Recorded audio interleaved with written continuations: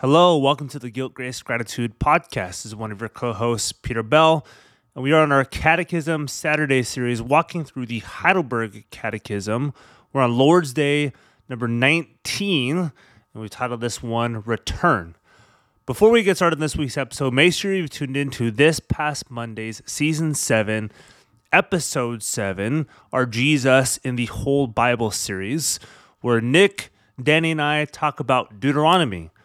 And this past Thursday's book club with Dr. Stephen Wellum of Southern Baptist Theological Seminary in Kentucky on his new BH academic book, the first of 2 volumes. We actually talk about both volumes this day, Systematic Theology. You're not going to want to miss that episode either. So let's get started.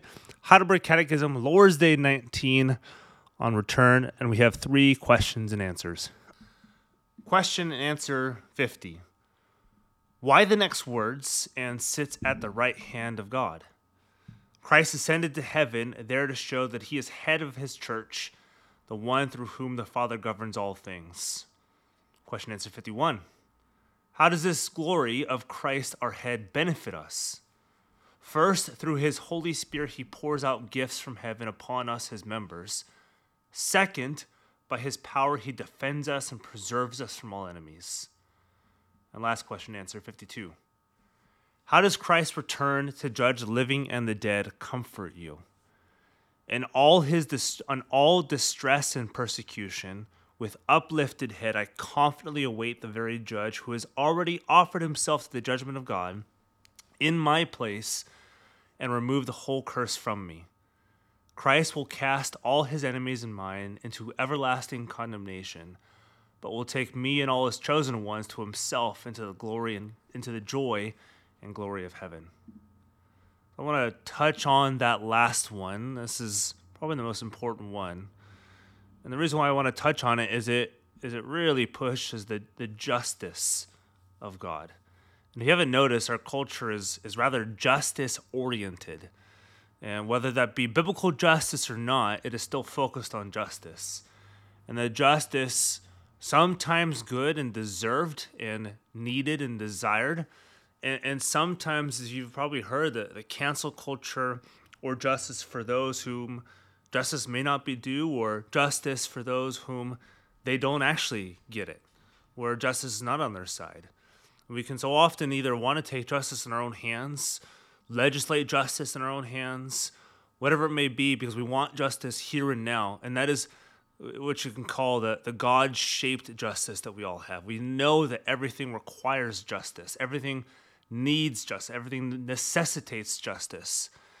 And we can so often look at this world and say, where does justice come from? If your God is so good, why doesn't he come down and do this stuff? Why doesn't he come down and wipe out hunger? Why doesn't he come down and take out cancer? Why doesn't he come down and take out infants dying? Why doesn't he come down and take out all wars?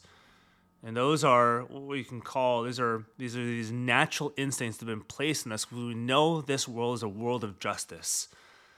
And this is where question answer 52 comes in. It's in all distress, and notice how it begins, in all distress and persecution with uplifted head. And notice that's not saying without insights of your distress and forgetting about your distress and just thinking upon all the good things, not thinking about the stress. It says, in all distress and persecution, with uplifted head, knowing that you're in this, you await the very judge who has already offered himself to the judgment of God. So true ultimate justice has already been rendered. The biggest verdict that can possibly be rendered has been rendered. And then we are the bearers of that just judgment as well. That we can look at Christ and say, judgment was placed upon him that should have been placed upon me. And not so much that I can just look glibly at this world and not expect justice, but to know that justice will come back. Justice will return. Justice will make all things right.